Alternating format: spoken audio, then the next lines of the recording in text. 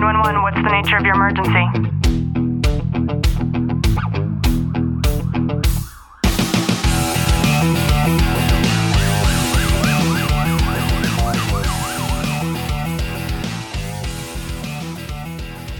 Good morning, police, fire, military, and families, and to everybody who is listening in on the Tactical Living podcast. I'm your host, Ashley Walton, and today is always a special day because on Tuesday mornings, I get to share time and space with special guests. Today just so happens to be somebody who I admire, who's a total badass, and we are literally communicating from opposite ends of the country right now here in Southern California and our guest over there in sunny Florida. So we definitely are going to share the love and share the sunshine and everything in between with everyone that tunes in today. So without further ado, I would like to bring on a retired police sergeant, former Air Force, my really good friend, Melody. How are you? I'm fine, thank you. It is so nice to have you on our show. I know you've been in our group for so long, and it's always nice to see you come on and you engage and you interact. And I'm so thankful for that because we've gotten to know you more and more. But if you don't mind, if we could just start out by you just sharing a little bit about your background, your history, some of the things that you've done for work. Well, I started as a Chicago cop when I was 20 years old. I stayed with Chicago till 1978. Then I came to Florida, and then I was also in the military for a long time, and I retired 2 years ago, 2019.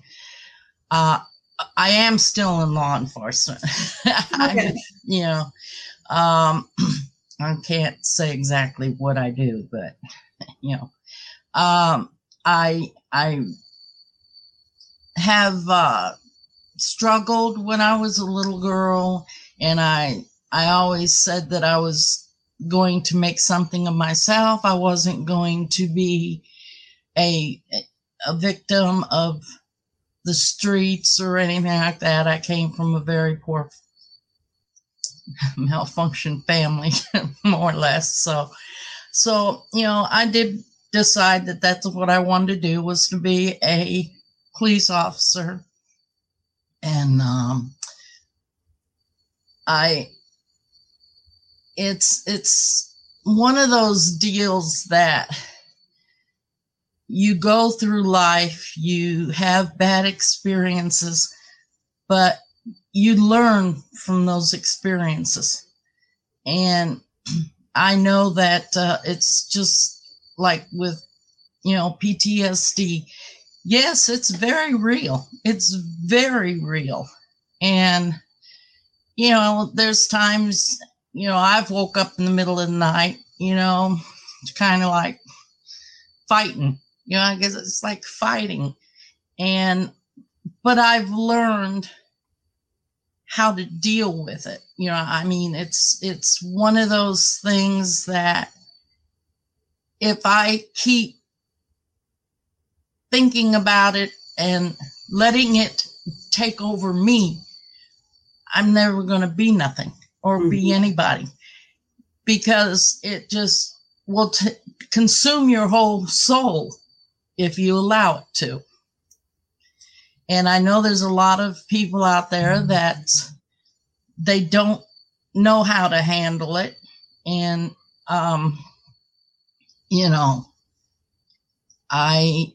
I really feel that it's something that we really have to find an answer to, because a lot of people can't handle it. And like I say, I've came from a very dysfunctional family, and, I have a lot of demons, but I don't let those demons control me, because, I don't want to be down on my life. I don't want to be, negative. I don't want to be mad at the world, because it's just something that you have to deal with it yourself. And if you have to get help, then you go and get it. But, I have my real doubts about that too sometimes. Sometimes I think they do more harm than good, I hear you. And I want to first thank you for your service and your continued service. Thank But you. I want to point out, good morning, everybody. I want to point out the fact that, Melody, you seem like such a rare breed, having an upbringing that wasn't the best, it sounds like, coming from a dysfunctional family and deciding to join law enforcement when you're 20 years old and then get into the military. And I'm just wondering, especially with the difficulty that we all know, it is not quite as easy to be able to face that. You said that you told yourself you're not going to become a victim of, the streets or anything else. And I would imagine with how strong-willed you are, you certainly weren't going to become a victim of a stigmatized profession going into it where it is male-dominated. So what led you to make that career decision?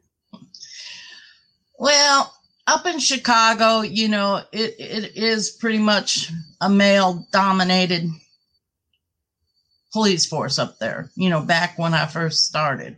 I mean, I said, well, somebody's got to push some buttons. I can push buttons just like, other people push them. But I can really push some buttons. But the thing is I don't back down. I have the utmost respect for my superiors, but I don't back down. And I don't let them intimidate me.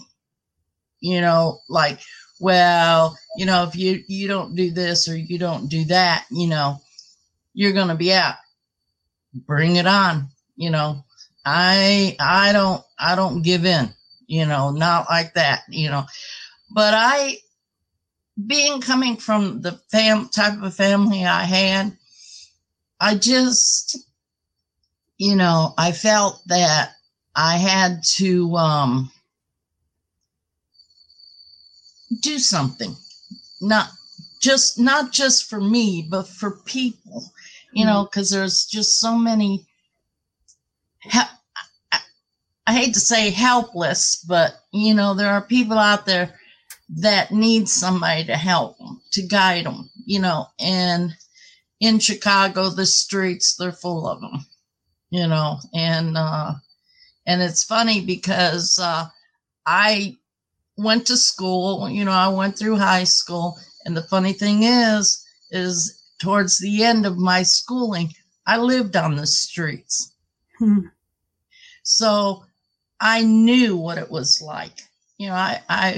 I've lived both worlds, but one thing I can say is, when it comes to drugs and stuff like that, you got a mouth. You know how to say no. There's just no excuse for that. And domestic violence, I've been in it. So, I've been in those situations, and I felt I had something to offer. And that's really what led me into becoming a cop. I know that you just seem incredibly well cultured, and I know that you have some experience with how to actually survive being shot or stabbed, and I want to get into that. But before we do, if it's okay to ask, what are some of maybe the things that you did struggle with when you were transitioning and learning how to become a police officer and serving in the military? Well, I guess, serving the military and being a cop, you got, again, when I started in the military, it was all guys, it wasn't, women didn't belong there at the time, and, I just said, well, what you can do, I can do, it doesn't make me better, doesn't make me less. It just makes me a person. Mm-hmm. But there is kind of a difference as far as the military and the police. Unless you're in the police part in the military or whatever, but you got to do more. You got to put up with more, and I think that men and women are, we are created equal. One is no better than the other. I get out there and I'll kick up the dirt right along next to the guy next to me. But we're no different other than the fact that we're a woman. I crawled up the ladder very quickly in the military, and the biggest thing that I could really say is, when you see people that are blowed up or they're killed, all you can do is be there,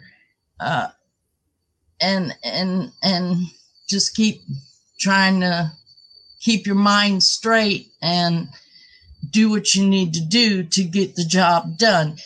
I've had men that have literally died in my arms, and it's devastating. It's hard to deal with. It's hard to deal with, what are you going to say to their parents or to their wife or their kids if they got kids? It's very hard, but I can't say there's a real big difference between the two other than the fact that, the killing's a little different, Mm-hmm. Yeah. And I know in your vast experience, you have had to have picked up so many different tactics and techniques. So the one thing you mentioned was how to actually survive if you do find yourself and I would imagine as an officer, any profession, or even just a civilian on the street. So what are some of the techniques that you learned to actually survive a situation where you might be stabbed or even shot? Well, I've taken, Taekwondo, Tai Chi.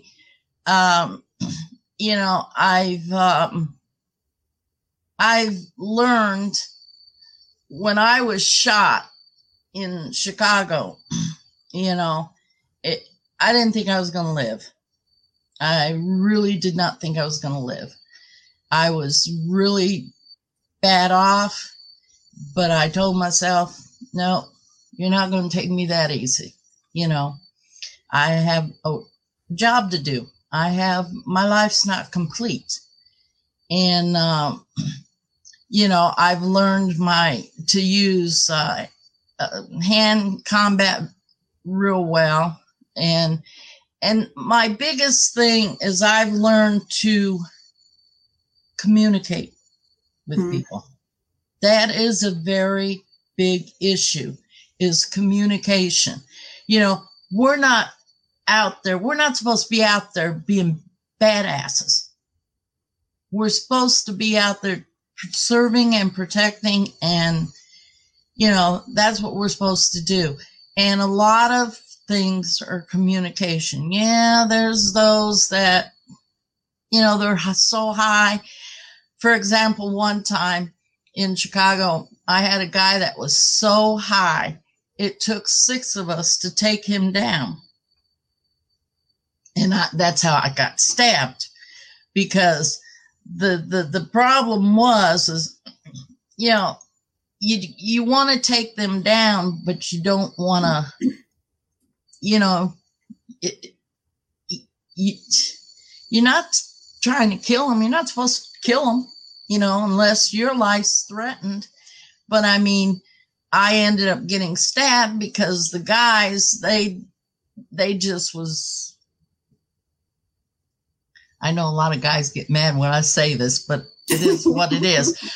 But they're assholes. Mm-hmm. I'm going to tell you, there's bad apples in the bushel, whether it's police, military, anything. There's bad apples in every bushel. And it's the bad apples that cause the problems. And it's the bad apples that can end up getting your life taken, and I think that we don't have hard enough training I think training is really crucial. And there's a lot of departments. I'm not saying everybody. I don't want nobody to get me wrong when I say this, but there's a lot of departments that don't have the real good training. And that's why a lot of people end up losing their lives. Because first off, you have to keep your head on a swivel 24/7. You know, there's no getting around that. You know, when you go home, you have to have your head on a swivel because you don't know who's got a vendetta against you. You know, you have to be aware. Don't be on your phone walking to the house or getting in your car, you know, because that's where things happen, because you're sidetracked, you know. And I know that some people do get pissed at me, but no, that's okay. Yeah, I mean, and that's not just men, but there's that. Right, it's women too. It's not just a man thing. There's women out there that, you know, they're there to do a job, but some of them got their minds in other places. So yeah, sure. That's all I'm going to say about that. I understood. Now, Melody, you've been stabbed, you've been shot, and it feels like a privilege to even be sitting here talking to you right now. And I just want to know, before we wrap this up, you had first mentioned how important it is for people who have been through traumatic situations, be it at work or otherwise, to find their own coping mechanisms for dealing with the PTSD. So I'm just wondering, what suggestions or advice might you have, having experienced literally almost losing your life and then making this cognitive decision to choose to live? You made the choice to live. What can other people do if they do find themselves in that dark place and they're experiencing some of the consequences of dealing with traumatic situations like that? Well, I've found that, you know, my dealings, I've never gone to a psychologist or anything, or, you know, a doctor. I did all this on my own. I would go home, I'd read, I'd find things to literally do. When I found myself kind of going down that little hole, I would find me something that pleasured me to do, you know. And it isn't easy for, you know, going through PTSD. But I've found that you have to help yourself before anybody can help you. And it is a terrible experience, because I do experience it, but I've found that doing things, whether it be go out in the yard or just read a book, or, you know, things like that, that kept me from thinking, you know, because when you go down that hole, you find yourself reliving those things. Mm-hmm. A lot of the problems you're reliving. So you have to train your brain to say, okay, I'm going down this dark hole. I need to do something. I need to get my mind out of that hole. And for me, reading and just, you know, playing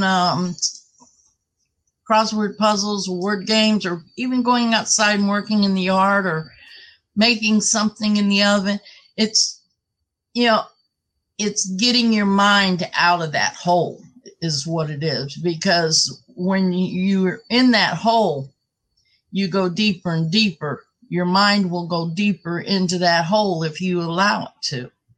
And being how I was shot and where I was stabbed, you know, that was a horrific situation. I mean, I just think that, you know, had I just stayed and let it eat at me as much as it did then, I'd probably be a basket case today. And I'm not saying that today I don't still find myself kind of creeping to that hole. But I do get something going to get my mind out, to get it away from the hole, because you can't go in the hole unless you allow your mind to go in there. Yeah, that's absolutely perfect advice. I love that. Just the identification of when this negative spiral is starting and that pattern, which you already know that pattern exists. Has anybody listening to this, if you've ever experienced it before, it is certainly something where it's like a slide. You're going to sit on the top of that slide, or you're just going to climb up the ladder. And you're going to get up and climb up that ladder higher, or you're going to let yourself slide into the hole, and you can't do it because there's no place in that dark hole but bad stuff. And you can't let it eat at you like that, because if you do, it's going to kill you. Yeah. And I refuse to let anything take my life. I love that. You are such a strong soul and somebody who I love getting to know more and more and talk to. And I appreciate you being so open and vulnerable. And I know as people listen to this, maybe in the group or on the podcast, they might have questions. So if they do, is there a way that they can contact you? Yeah, they can contact me. They can contact me at sindari@live.com, or they can call me 813-464-5213. Beautiful. And as you listen to this, there aren't many people that we interview on this show that offer to be able to be so open, even to the extent of giving their number. So if you do find yourself in that dark place, or maybe you have a story that relates to Melodies, I would highly encourage you to reach out and maybe allow her to be that voice of reason, that one person that you decide to talk to. And just know that I'm sending you a long, tight hug from my studio to your home. And Melody, thank you so much for coming on and sharing time with us this morning. You're welcome.